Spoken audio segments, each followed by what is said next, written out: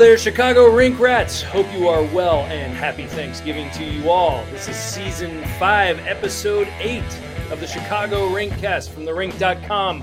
Goalie wins, recapping the last win and looking ahead to tonight's contest versus Calgary. On the show tonight, we're missing a couple, but we've got great people here aboard. We've got... Allegedly. Allegedly. We've got the gatekeeper. Gate is here. He's back, ladies and gentlemen. It's Mr. Osborne. Yeah, welcome back, Jeff Osborne. Great to have you here, my friend. How you been? Glad to be here. Awesome. And then we've got the Bard. Strong Island's the Bard. Welcome back, Bard, after a 1-week hiatus. Great to see you, buddy. How's it going? Great to be back. What's going on? We're doing. We are talking Blackhawk hockey tonight. The last time we met, they were headed on this pseudo West Coast / Midwest road trip, and right now they're headed into Game 4. They are 2-1. We said 2-2 at the worst. Can they go 3-1 tonight? They've got a shot to go 3-1 on this road trip. Do they have a shot? That's the real question. They're playing a very, very tough and very battle-tested Calgary Flames team, the best in the West, if you will. Quick shout-out to our sponsor, www.puck hockey. That's PUCKHCKY.com. Use discount code THERINK in all caps. If you want 10% off of some great rink swag, there's some really good stuff online. Please go check it out. $100 gets you a free t-shirt if you're into it. But make sure you check out our wink wet wear. Easy for you to say. I know. It's really, really good stuff. So anyway, awesome. We're gonna ride this out. We've got puck drop in less than an hour. Hopefully Shawnee will be joining us. But let's talk a little bit about what went on in their previous game a couple nights ago. They played Vancouver. They were outplayed in every category. They gave up 30 shots through the first 2 periods, 4 goalposts, and the flower, Marc-Andre Fleury, who many said, oh, do we really want this guy? Well, yeah, since his tough road, I think in the last 5 games, he's had a 93-plus save percentage and a shutout victory. Does this look familiar? Gate, what do we think, man? What are we going to do here? These are not the kind of wins you love to see. You kind of go, we've seen this, right? Well, apparently he's the one guy in Chicago that could get Jeremy Colleton fired, right? There you go. All right. So I mean, and all of a sudden, Colleton's gone, and all of a sudden, magically, he is playing better. Yeah. I don't know if it was I highly doubt that it was a conscious thing with him, but for some reason, he just didn't play well behind whatever Colleton was putting out there. Derek King comes in, settles everybody down, loosens up the mood, and then Marc-Andre Fleury is now playing like Marc-Andre Fleury again. How long it can last, though? I mean, he gets injured a lot. To stay at this level every single game is going to be rough. I can't see it happening all the time. I mean, literally, he had to be perfect to win this game, and you can't be perfect every single game. Yeah, agreed. Bard, what do you think, buddy? Yeah, it's not something that can happen as far as long-term success goes. I mean, we all know how great he is, but like Gates said, I think, I'm just waiting for him to get injured. It's just, it happens all the time with him. And, this team needs to be better in front of him. They played better since Derek King became the head coach. No question about that. But to, expect as what Q used to call them goalie wins and for that to be their number one go-to way of winning hockey games, it's not really an identity that's going to be, set up for long-term success. Yeah. I mean, we saw this with Corey Crawford, and I mean, it was just not a good recipe. Right. Hawks were winning. When they were winning cups, they were dominating teams. When they were not in the playoffs, they relied on goalie wins. I mean, it's actually that simple. I mean, it was just. It is, and that's why it's like I've always believed that you need to build the defense and need to build the team down the middle at center because, if you can possess the puck and play defense and keep the puck away from your goaltender, all you need is your goalie to make a couple of key saves and then you're fine. And that's essentially what what they did in 2010 and what they did in 2013 maybe a little bit different, but look how many shots on goal they allowed. They were one of the best in the league. So, and their puck possession was phenomenal, and that's why they were winning. Now it's, as you said, it's the opposite. So you can't really rely on that. Right. And ladies and gentlemen, Sean Fitzgerald is here. We're so happy to see him. And the hat that he is wearing is the best thing maybe that Chicago sports has going right now. The best in the East in the NBA. tell us about that dome before we get into the Hawks, my friend. It is a Mitchell and Ness. I think I got a throwback hat. So I got this. It's on Amazon of all places. Mitchell and Ness has a lot of nice throwbacks. I also have a shirt. It says "Winning the Cup isn't everything." It's by Bring Hockey Better. The logo on this side, or the logo right there, I can't. Is to raise awareness for sexual assault and things like that. So that's awesome. That's awesome. Yeah.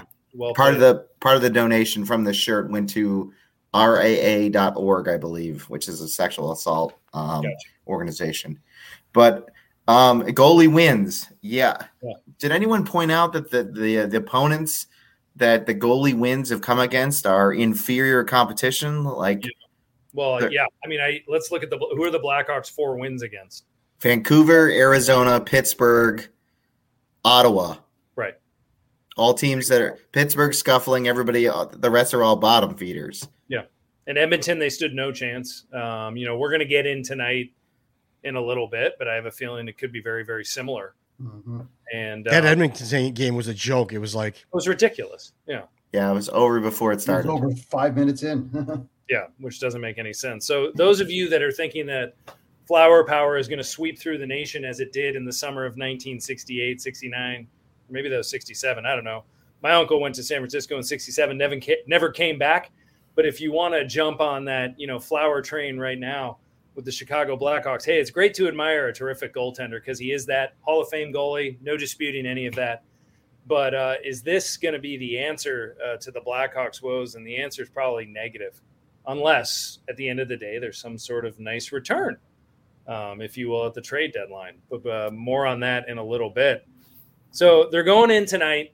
They have a shot at going 3-1 on their road trip. Chance shot, maybe not. I personally believe that they're going to get absolutely destroyed tonight. Sorry, Hawks fans. I do not think tonight is going to be a worthwhile cause. You might be turning off your television a little early and getting a little bit more excited and aggressive for the Wednesday night before Thanksgiving, as opposed to going out and celebrating a win tonight. That said, some lineup changes in the cards, all right? Kurashev, healthy scratch. Sean, I want to hear your thoughts about that. You got Kurashev out, Tyler Johnson in. On our last podcast, we talked about maybe it's time for Kurashev to have a seat and think about some things.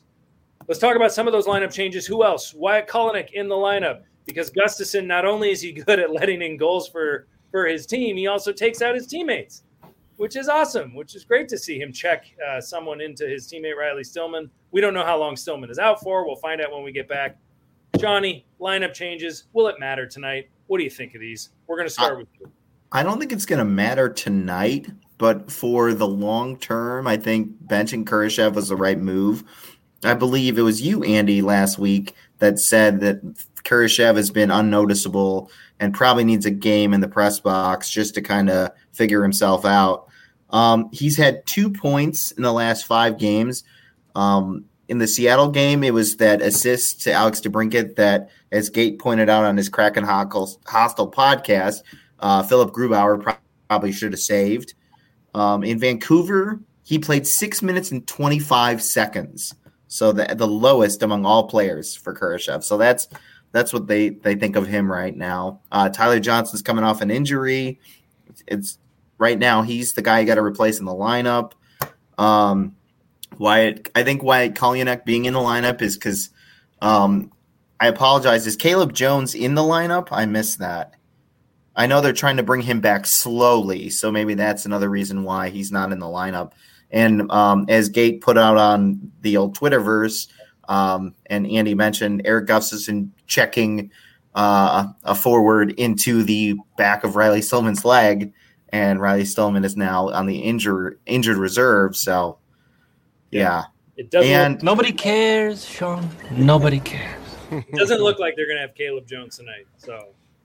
And I had a quote earlier. Derek King said something about Eric Gustafsson, what I thought was rather striking. I know this isn't about him, but that he was working his way back, and that's why they played him 6 minutes and 8 minutes in one game. And now that he's worked his way back, that's why he's earning more playing time. Worked his way back from what?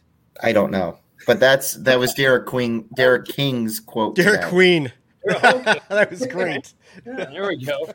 Gabe, what are your thoughts on tonight with the lineup changes and even just the matchup against Calgary? I mean, Calgary's red hot. And I mean, it's not going to really matter who you put in the lineup. It's a bunch of middle six players and people who are underperforming. A lot of them, like Mr. Jonathan Toews, his possession numbers are okay, but he's not scoring. So much for those 30 goals he was going to score this year. But I mean, you're shuffling. You're like JJ used to say, shuffling chairs on the deck of the Titanic. Yeah, it's really all it is. The team is what the team is. They got a little bit of a boost by the Derek King change. Like, hey, we cost this guy. Cost Jeremy Colliton his job, and they got a little bit of a boost out of that. But then they are right back to giving up the goals like they did against Edmonton, which were they were out of the game early on. That game, the second and third period were just immaterial after that, and their goalie had to be perfect against the Canucks, who are struggling mightily. Basically, everyone in the league wants the entire front office fired, including the coach, because everyone's underperforming, and they just barely beat them, scoring one goal from Brandon Hagel, Mr. Middle Six forward himself. It's not going to matter. I mean, Calgary, you could be right. Calgary could slaughter them tonight, and then the Blues could come into Chicago next game and just put them through the boards. Yeah, I mean, Brandon Hagel, who's now on the second line tonight.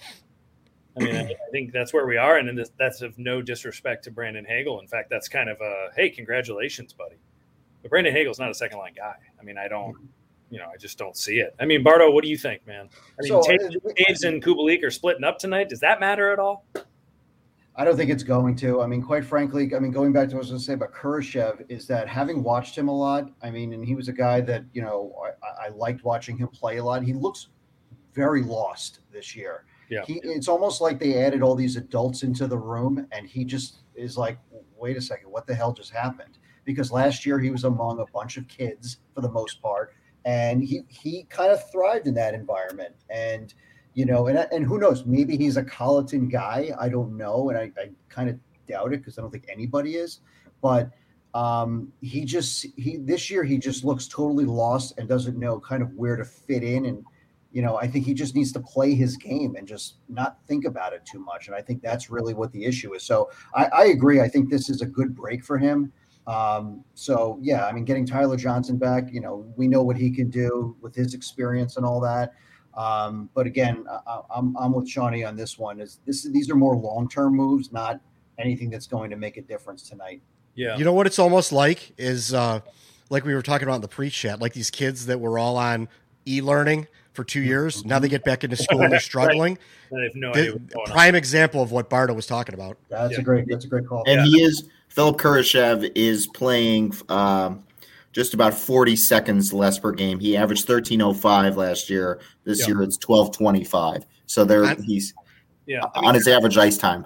I was going to say, I think he is a Colliton guy because Colliton had him when they were doing well down in Rockford. So they also be a Colliton guy. But they also had like every fringe NHL player that played in the Blackhawks organization when Colliton was doing well during his playoff run. You mean like Brett Conley? They did not have Brett Conley. He was lighting it up. Oh, geez. Kurashev came in hot last year. He was also, he had 13 games under his belt in the Swiss League with Lugano. And so he came in, he had been competing. So when he showed up for the first 10 games in Chicago, everyone's like, wow, love this kid. And then the gradual decline was pretty significant once everyone got into game shape and caught up. And now you got a training camp and everything else. And maybe he's just kind of a guy right now. But I mean, I don't know if this will happen, but I mean, if the Hawks eventually do fold at some point and just decide this season is lost, which could be as early as the middle of December or just right around post holidays, put Kurashev in Rockford for a while and give him the confidence and have him pump in some goals. I mean, the games he's played so far this year, what is he, 5 assists, -6 or something like that? I mean, he hasn't done much. No. He hasn't scored a goal. No goals. It's all assists. And his assists, his last 2 assists were basically like gimmies. Like Alex DeBrincat just had 2 great finishes. Right. I mean, he's waiver exempt, so you could put him through without having to put him through waivers. Exactly. Why not take advantage of that? Do it now. I mean, even if you wanted to bring up Reichel, and we could debate that. Even if you wanted to bring up Reichel, send Kershiv down, bring Reichel up. If you wanted to do that, you could do it.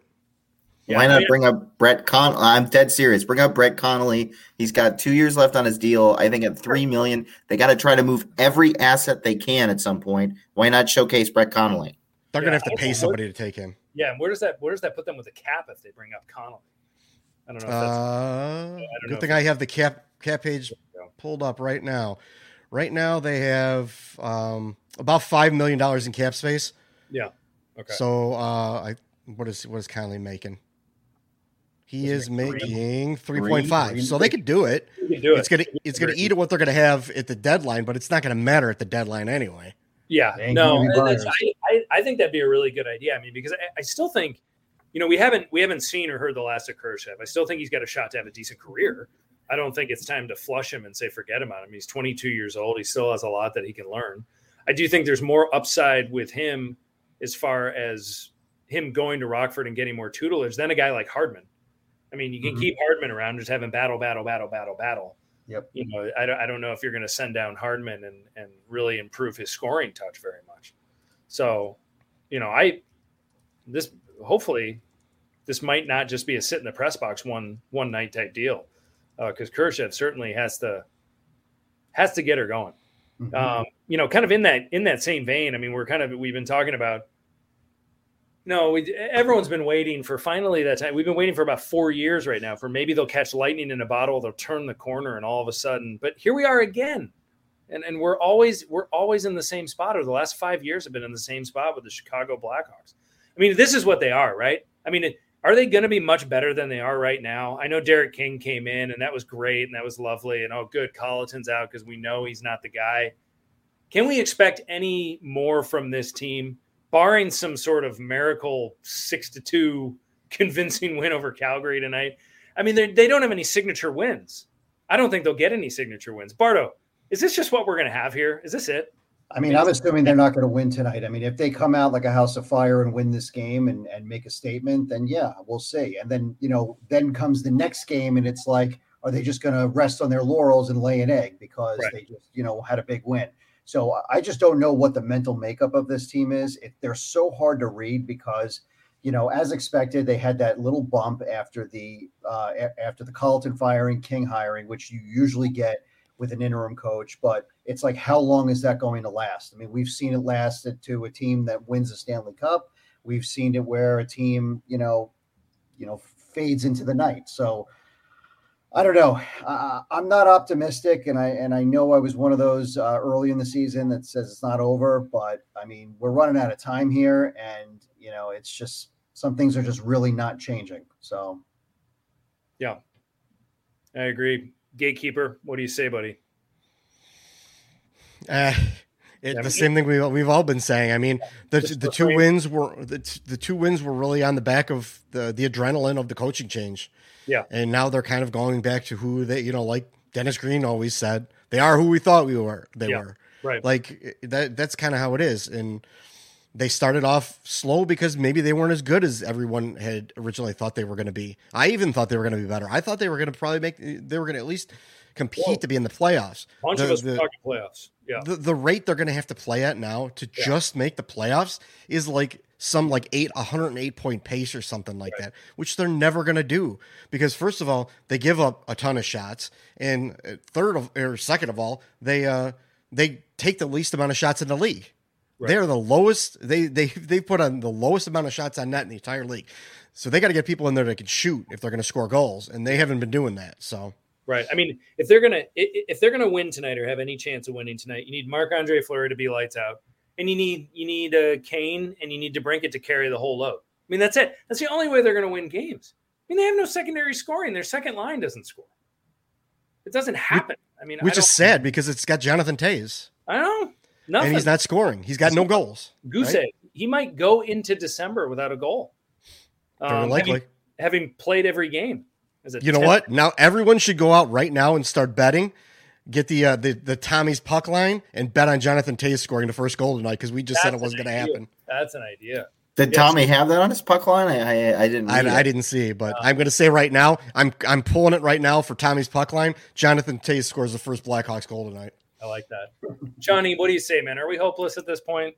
I think we are. I was actually having this discussion with a listener of the pod. Actually, one of our listeners. Oh, there's one that won the eye. At least one. At least one. Give it to us. Who is it? Give me a shout. I'm not going to embarrass him on the pod. No names. Okay. But he does listen. Right there. We love you.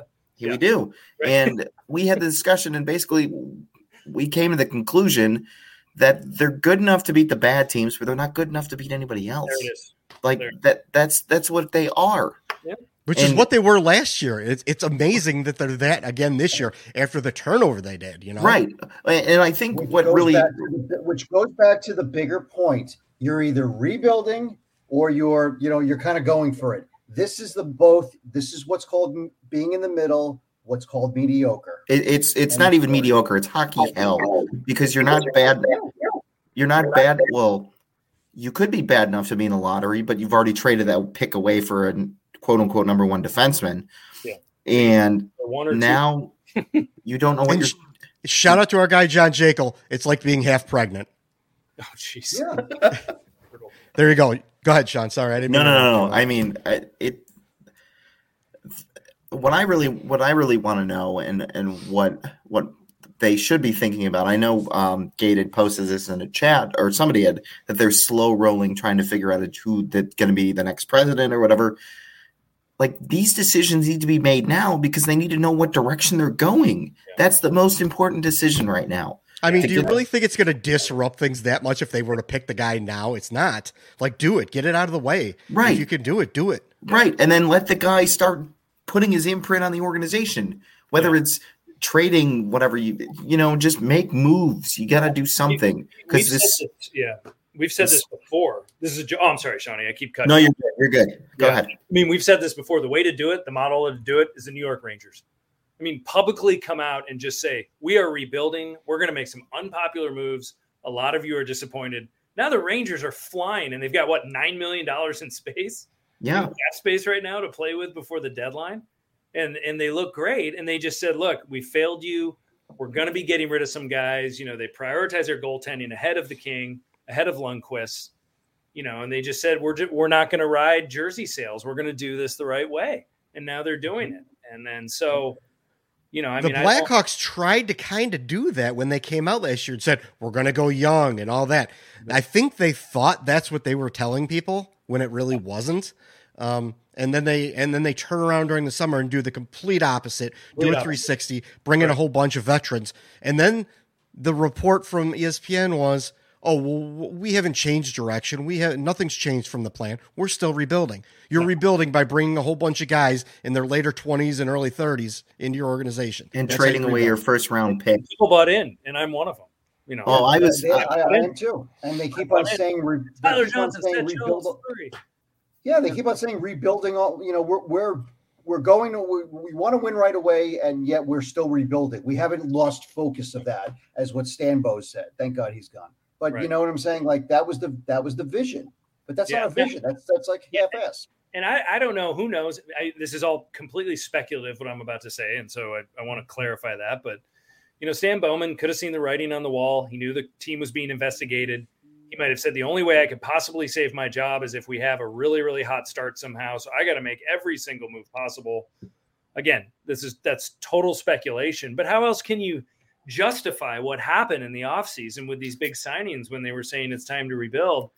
And now it's not working. I mean, I don't, it's just. Well, the only thing I can think of to justify it is the fact that how big they are about, putting butts in seats and selling merchandise, etc. Maybe they said we need the money. I don't know.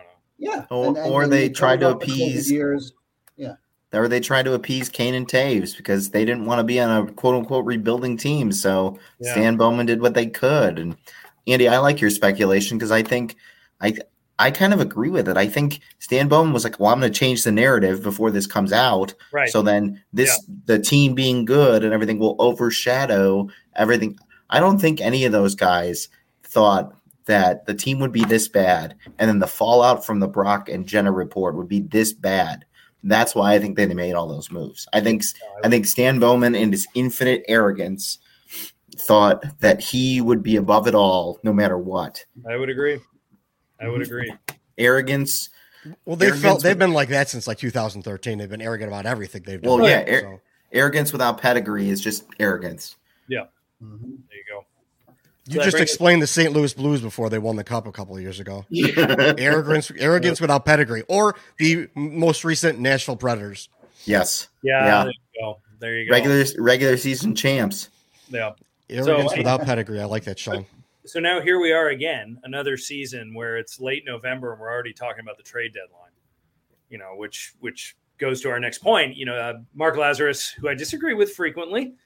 Did Me too. Yeah, I want to clarify that as well. But did come out with a pretty compelling article today from The Athletic talking about now what do you do? Because now all of a sudden, if you think about 3 or 4 years ago when the Hawks were doing what they're doing right now, and you're going, oh my gosh, you still have these $10.5 million contracts of Kane and Taves, that are going to be on the books for what seems like an eternity. Now you have about 18 months left of those or something of that fabric, where you've got Kane and Taves this summer will be eligible for extension talks entering the final years of their contract. The same applies for DeBrincat. That might be the first person you talk to about an extension. And then you could build around an Alex DeBrincat or a Dominic Kubalik or something like that. They still got youth. They still got their career building ahead of them. I don't know what to do about Jonathan Taves. I don't know what you do there. I don't either. Maybe you just, I don't know. So, let's start with Taves. Bard, what do you do? Trade him. Absolutely trade him. Question 1B to that. How? You may have to eat some money, without a doubt. But I think there's going to be value here, knowing that he may not be the scorer that he was in the past, but he still can provide you with being a second, third line center, penalty killer. Right. You never know what he can do in the playoffs, but he does have playoff experience. The health is certainly a risk, but I think there's a team out there, who just brought up the Rangers. I was actually talking to a friend of mine who's a diehard Ranger fan, and he was saying he's like Taves would be a perfect fit for the team right now. He's like with Strome out right now, which I think he is. We don't even say that name. No, he's talking about Ryan Strome. No, I don't care. He can't get away from Strome. Why not just a Strome to fill in for a Strome? It's like that Seinfeld where every time Kramer hears Nancy Hart, he starts convulsing. Yeah. Or whatever it is. Yeah. That's totally great. That guy needs to chill out. But he was angry, my friends. Yeah, he would be a good fit for that team because they're a relatively young team and there's somebody with experience there. There's others who could use a Jonathan Taves, but probably not at that price. So, they're going to have to eat some money. We all knew when this contract was signed that it was going to probably suck down the road. So here we are down the road, and it's going to suck probably. No one's going to take a full $10 million, especially in this, COVID era. Well, that's what I'm saying. Can they do it this year when he still has 10.5? That's what I don't think they can do. They might just think about this. For what Jonathan Taves gives you on the ice, and he's a leader and he's all that stuff. Yeah. Is he worth $5 million? No, probably not. I think so. Even if you eat half of his salary for this year and next year, I don't think you're that team is getting $5 million worth of player. That was what they argued about with Duncan Keith. Are they getting $5 million worth of production out of Duncan Keith for what they traded for and that cap hit? And probably not. You're probably getting a $2.5 million worth from Duncan Keith, or you're getting $2 million worth from Jonathan Taves. I don't know that the teams in the upper echelon that are going to grab that guy to push him over the edge are going to be able to take $5 million for a third line center. Yeah. Right. And that I'll agree with it, that this year is going to be the harder time to trade him. I would obviously try to do it. But in the off season, maybe you'll be able to do it and still have to eat some money, or maybe you send them over to, one of the burial grounds like Ottawa and Arizona that just stash all these big contracts. You can't. I don't think they would ever do it. Well, and he has to waive to do. He has to waive to do it, and he's actually getting paid He's due $7 million. His cap hit is 10. He's due $7 million. Let me couch that though. If his health does not allow him to come back next year, then you can do it. Then you do it. You put it. Then it's LTIR. That's my point. Yeah. But So I think we're overvaluing. And Dutch just kind of brought up the question here. I think My boy Dutch. Boy, I think Dutch, we're overvaluing what Jonathan Taves is worth right now. I think I don't think he's worth nearly like. I think you're going to have to eat some of his salary, and you're going to have to give him a player like Kurashev for somebody to take his deal. And you're Which not is going what to happened with Tyler Johnson. That's the whole Tyler Johnson. He's like Tyler Johnson now. Yeah. And you're so. If there's a cup contender going after Jonathan Taves, we're looking for a face-off guy, a penalty killer, and a shutdown guy. Then we're taking their trash back, and it's going to be a high salary cap hit. Yes, it is. It's going to be a Brett Conley. Right. This is a Hi-Ho Silva Milton Bradley deal. to put it in another sports term, that's what it is. Or Brett Connolly coming back with Henrik Borgstrom and all those other guys. I do think that you can probably get, if I'm just hypothetical here. I think if you can get, if the Blackhawks are willing to take half of it, and I think another team would be willing to spend $5 million per as a cap hit on a second/third line center next year. Well, I don't know what it is this year. I mean, let's just say the remaining, whatever that is. The prorated. Prorated next year is a no-brainer. Someone could do that. And then next year, right. But that's what I'm saying, is that if you're getting a year and 2 months, so essentially 2 playoff runs, I think there's a team out there that would do that. Just make sure he doesn't get in front of a microphone, though, because he's. And there's that, no interview. Dang. Here's it now. Our buddy Dutch out there. Dutch, how are you? Thanks so much for listening tonight. Also wants to know about Patrick Kane. Obviously, a bigger commodity, a hotter commodity. If there's what kind of team would Patrick Kane fit on right now? Every team. Everybody. Every single team in the NHL. Could you deal Patrick Kane this year? I bet you probably could. You'd have a better chance than Jonathan Taves. I think the bigger question, though, is, and Mark Lazarus brought this up. I can't believe I keep giving Mark Lazarus credit. I need to watch it. but their loyalty to the Blackhawks, these two guys. I mean, they might just want to stay here. They're not going anywhere unless they want to. Right. And they could just, Patrick Kane's, he's got a kid now. He really likes Chicago. They could just say, no, we're fine. Sure, will they take a hometown discount? I don't know. Taves will have to. Taves is going to have to take a discount. But take a discount. Here's the X factor. Do you let an interim GM trade Jonathan Taves or Patrick Kane? Right. No, you don't. No. Right. And with Rocky and the way they think with their wallets, right? Yeah. They're still going to be able to sell jerseys with 1988 on the ice, no matter what they're doing on the ice. Yeah. They're still going to be able to sell jerseys, and you're not going to let your interim GM trade those guys because that will be the end of his career.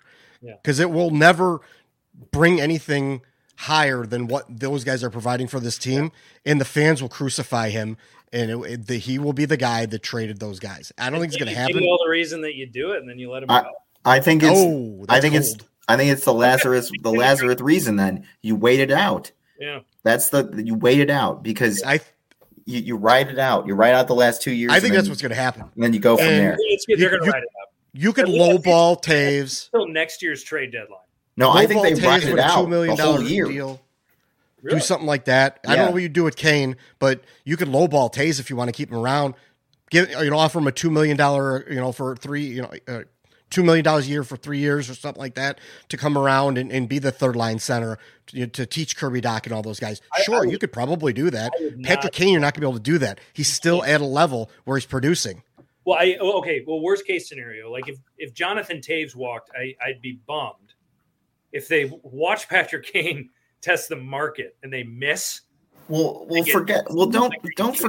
Lazarus pointed this out in the article. I would lose my mind. Seth Jones's cap hit is $9.5 million. You're going to have to pay Alex DeBrincat, and then you have to choose between Taves and Kane. So are you going to roll with 3 close to $10 million cap hits on your team, on a team that needs help everywhere else? I don't think you are. Yeah, but they have to wait. I think the biggest wild card here is what is the plan and what is the vision for moving forward. Because if you get a GM in here that says, I am going to tear this sumbitch down and I'm going to rebuild it. I'm going to rebuild the thing. Yeah, I went a little Stone Cold on that. Holy fucking yeah! Yeah. I mean, to me, it's like if you're rebuilding, I don't think Kane and Taves are going to want to stick around with that regardless of loyalty. And I can see them saying, whoever the GM is, we appreciate your loyalty to the team, but in the best interest of the future of the franchise, we want to move you. Yeah. Waive your no trade clause. I don't know. I mean, their loyalty might be as strong as anything. I mean, considering that neither one of them have gone in yet over the last 5 years and gone, get me out of here. Can I actually throw one wild card in there? Look at what just happened, though, with the whole Kyle Beach thing.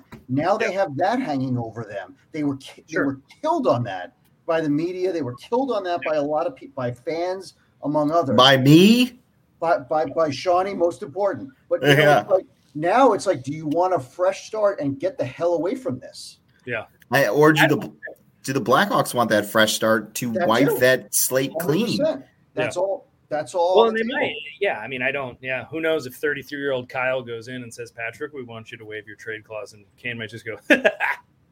Well, and here's another thing about Kyle too. Kyle Davidson. If he's the guy for the future, you let him make these decisions. If he's not, you don't let him make these decisions. If he's making the decisions, then he is the guy for the future. I think for sure. But if not, you have to get somebody who's going to have the long-term plan and the long-term weight of these decisions on them. Like Gates said, you can't put it all on a guy that's not going to be here, or that's it's totally to go to make it because of Cubs analogy. Theo Epstein stepped away. Oh, here we go, Sean. Here we go. Stepped away a year early so Jed Hoyer can make the long-term decisions for the franchise because he wasn't going to be around.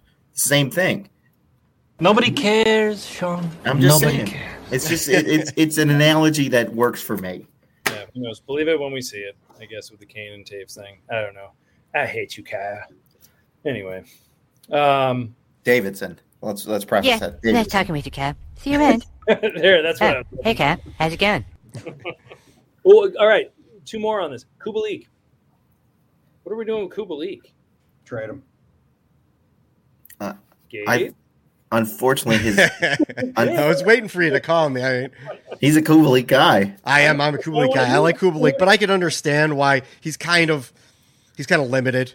He's a sniper, and that's what he is. And when he's not sniping, he just disappears out there. So I mean, I can get that. What can you get for that? He's got youth. You might be able to get something good for him.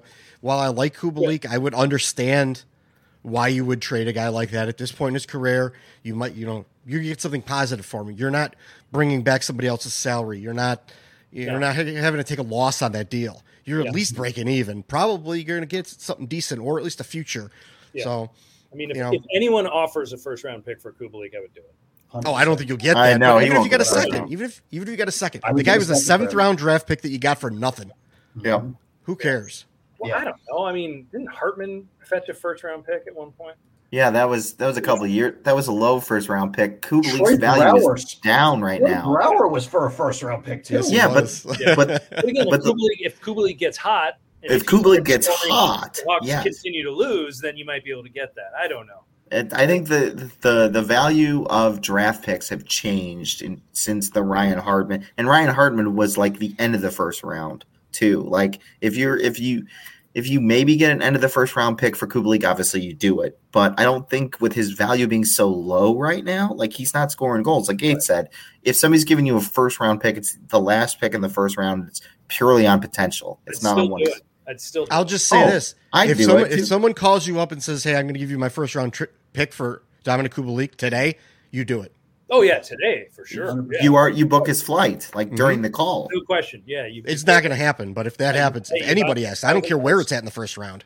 The thing with Kubalik, as Gates said, he's a one-dimensional player. I mean, you could find those guys in certain spots. I mean, but going back to if you get the last pick in the first round, let's also assume that we have somebody. The Blackhawks have somebody who actually knows how to draft and make value out of it.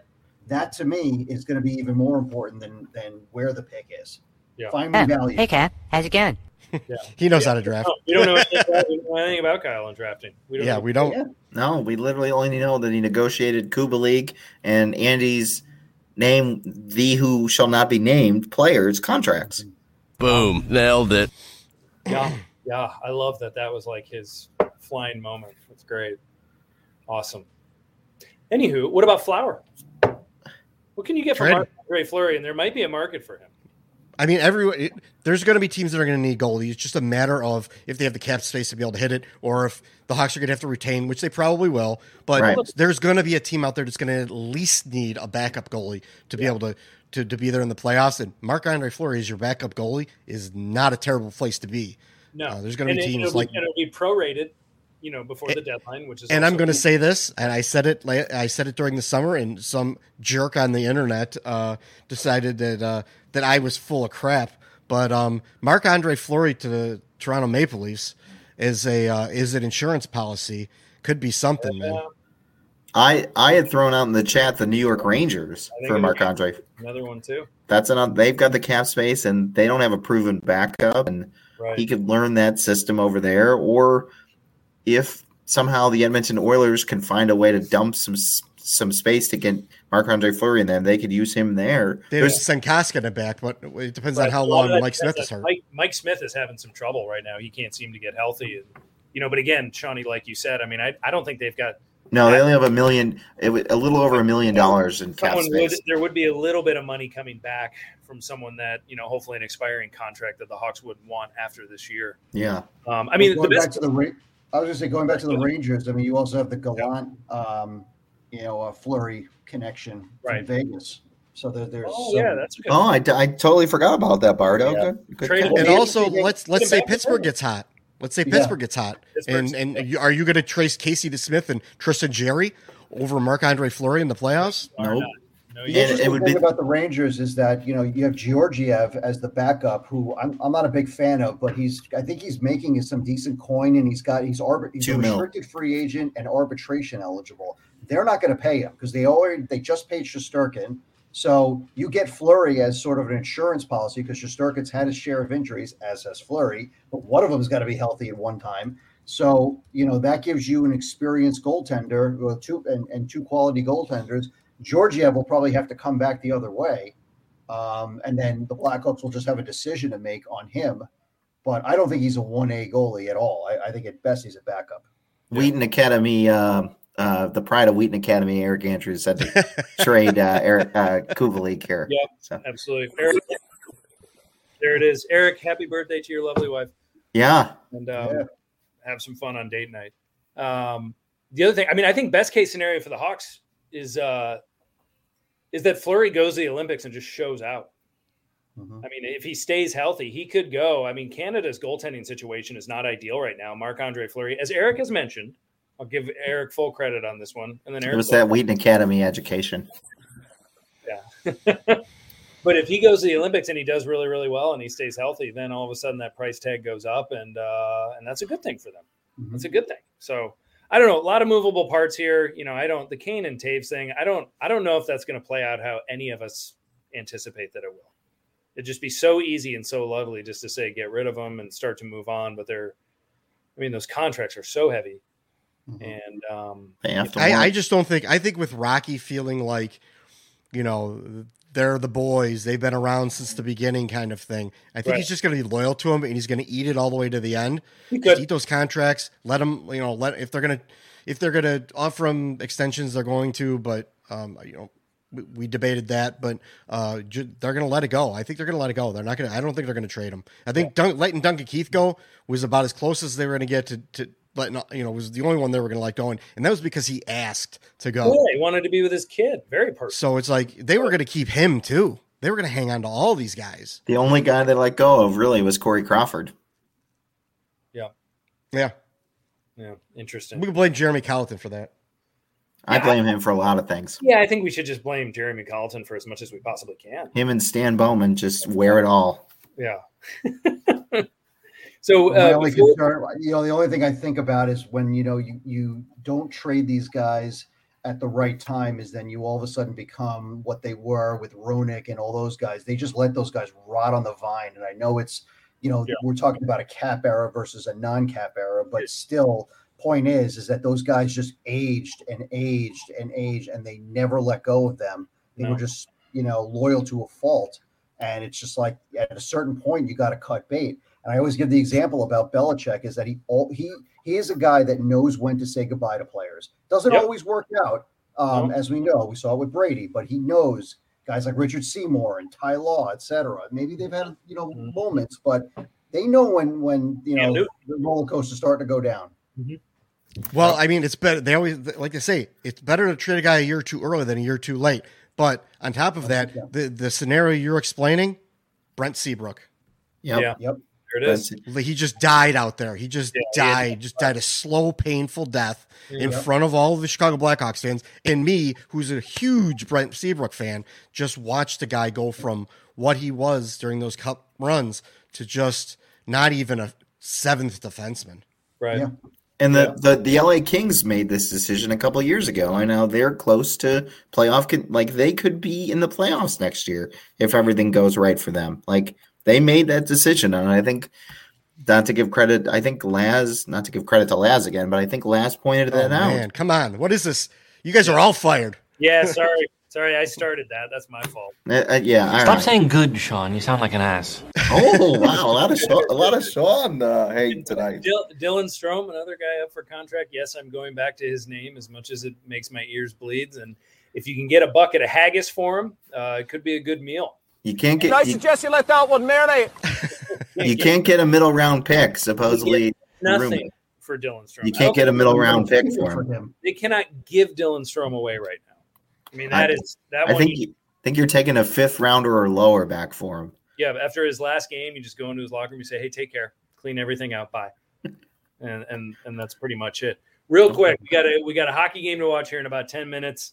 But we did have a question. Someone, very cool dude, from Twitter.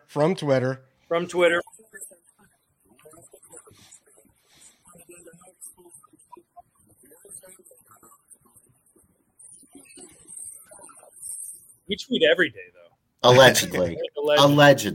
Yeah, Seth Jones contract. He asked the question, something along the lines of, "Where's Seth Jones going to be traded to in 2040 or something like?" I don't know. It was very funny. Basically saying the Seth Jones contract. Oh my God, what did we get ourselves into? Would you all agree? We could banter this around for days on Seth Jones contract. Is he trying to do too much out there? Probably. I mean, he doesn't have anyone else to play with. That drop pass on the power play exiting the zone against Edmonton was gorgeous.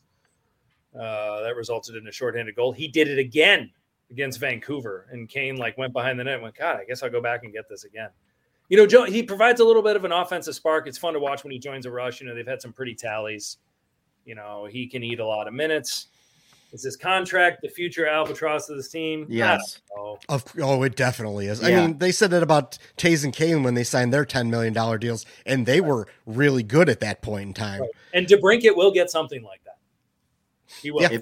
If he does, he's got to score 40 every year. Yeah, but he'll be in the $8 to $10 million range, though. If he gets 40 goals this year, which he will, I think he's on pace to do that. Mm-hmm. He'll be there, and then all of a sudden, now you've got two big contracts, and your two big contracts are Alex DeBrincat and Seth Jones. Yeah, are nearing $10 million a piece. And so, are we going to be here, as a very cool dude 4 suggests, in 2040 on this same Ringcast, getting a little bit grayer, going, "Why do we do this? Why did we do it?" Are we going to be there, Sean? Is that what's going to happen? Yes, I think we are going to be there. This is going to make Brent Seabrook's contract look like a trip to Sandals, Jamaica. Ooh, that sounds nice. Yeah, it's Michael Scott and Jan Levinson heading down to Sandals. This is going to be this is Stan Bowman's, everyone was saying, this is Stan Bowman's imprint on the organization forever. Because his contract runs forever. Stan Bowman will be affecting this organization years when he's, giving speeches at Notre Dame or not Notre Dame, the University of Notre Dame up in Niles. Yeah, thank you. They're not going to have him back. No, then Niles or something like that. He'll be at that Notre Dame. It was a bad move when they did it. The price tag was too high, and then they forfeited a first-round pick in addition to that. Yeah. And they set the franchise back for years to come with this deal because as of right now, the salary cap is staying flat or going to go down. For a while. Yeah. Yep. Bardo, Outlawed Tunes and Outlawed Pipes, same song over and over again. Is that what we're going to hear? You know, I'm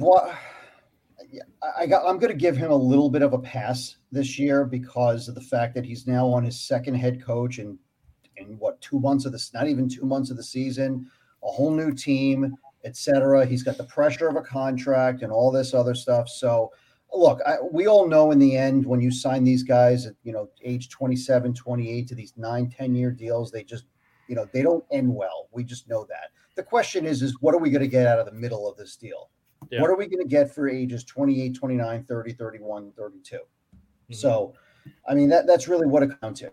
I mean, even when he might be good, the team might not be good. Yeah. Well, I don't know. And you're right. But I mean, you hope that it doesn't enable it, but you hope it doesn't, disallow them from making actually, a quality rebuild and putting a good team around it. But who knows? I think it's just really going to depend on what we get for the next 4 to 5 years. Right. The end of the contract is going to suck. I admit that. There's no doubt about it. But you hope that somebody can come in and actually do really well with the draft, and somebody can come in and make some really smart moves. And then maybe this rebuild doesn't happen, in 10 years, and maybe it's a couple of years, and he's still good. So I mean, I like the point that Ray brought up last week when we were talking about Jones's contract. I mean, you're giving this guy this kind of money at 27, 28, and then the other defensemen that are just signing these contracts, a guy like Charlie McAvoy gets a similar deal at 23. Right. So but that's what I was saying before, is that I don't like giving the deal at like 27, 28. Right. Like Adam Fox got it at 22, 23, whatever he is. McCullough got it his early. I mean, that's when you have to give these deals because, I mean, it also goes back to Marian Hossa. I was saying before is that, when they gave him his deal, it was like a 10, 12-year deal. I hated that contract. But I knew that contract was to circumvent the salary cap, though. That's all that was. I know it's a little bit of a different time, but it's like I knew that the end of that contract was going to suck, and it did. It actually didn't suck because the cap hit was way higher than the actual salary. He was actually getting paid less than $1 million a year. Well, yes, that part of it, yes. So it actually, and I think had his skin, Hossa was still playing at a very high level. Right, his skin. If his skin condition hadn't gotten to him, I think he would have played out that whole deal and it would have been fine. Yeah. Gabe, thoughts? Or Seth Jones, are we setting this up for the same thing that we've always seen? Yeah, I mean, there's so many parts to this. Like, first of all, you had Stan Bowman, who you knew was on his way out, and you let him do all this stuff and sign this guy to this long contract. Right. That doesn't make any sense. But the end of the contract is going to suck for sure. I mean, some people are saying it sucks right now, like our boy Ray Napientek. They over this great thing. You remember how everyone used to tell us that Chicago was a destination. This is where everyone wants to play. Yeah, they want to play with Patrick Kane and Jonathan Toews. Well, guess what happened? They went out there and they got a defenseman who may or may not be a number one, but was one of the best on the market at the time, and paid him like a number one, overpaid him like a number one defenseman when he should have probably in reality made $7, maybe 6.5, 7 a year. They had to overpay him by $2 million to come here to play in Chicago. Stan Bowman overpaid because the team stinks and the organization's in the shambles. Yep. That's why he had to overpay to get a guy that could actually play defense to come in here. And that was before the Kyle Beach news broke. Imagine the destination tag now. Yeah, it's not looking pretty. It's not looking that great. Anyway, well, on that happy note, we got Puck Drop here in about 4 minutes. If any of you have enjoyed the show tonight, thank you for coming, and we look forward to watching the Hawks get decimated. I'll have a write-up for it probably tomorrow morning that might not be that pretty. And anyway, any of you Blackhawks out there, want to learn about some of the other NHL franchises, specifically the Seattle Kraken, get after the Gatekeeper and follow some of his stuff. He's got good write-ups. He's got good podcasts. Seattle Kraken are us. Gatekeeper. That is the Osborne way. There it is, a.k.a. Puck and Hostile. it's not going to take that city very long to embrace their newest franchise, and they're going to get hot pretty quickly in the next. No, but they are struggling right now. But they're yeah, the Kraken, the Kraken Hostel Seattle Ringcast. Check it out if you want to learn about the Seattle Kraken. Yeah. It was the last. I can vouch. I listened to the last episode today. You're the guy. Yeah, I'm the guy. I listened. You're the today, one guy. You're our one listen. And they gave. You just made the list. Emerald City Hockey pointed out that Chris Drieger and Philip Grubauer do not even make the saves they're supposed to make. So Seattle's, and statistically, they outplay the Blackhawks in the last game in every category except goals scored. And I believe that was a direct Gate quote. Yeah. And they do every game, actually. They outplay every team, but they don't win, which goes against everything. Yeah. Do yourself a favor. Go out and buy a Geeky jersey, because that's the best name in hockey. Yeah, all my buddies out there from Boston that thought they were going to miss Jeremy Lauzon. Oh, my God. The guy is a pylon. There you go. He's brutal. Yeah. At any rate, Seattle's a great town, and they are manic about their sports teams. So pay close attention, folks, because though they're having a rocky ride right now, it's not going to take very long for that city to embrace this squad, and they're going to be rising, and we got some great content at the rink behind it. Yeah, once their goalies start making some saves, then watch out. They'll be there you go. So anyway, enjoy the hockey tonight, folks. I'm Andy Campbell. Bardo, great to see you again, buddy. Happy Thanksgiving to you. Shawnee, happy Thanksgiving. Happy Thanksgiving. Kate, happy Thanksgiving to all of our listeners out there. All one of them, two of them, we don't know. Happy Thanksgiving, everybody. Take care, and go Hawks.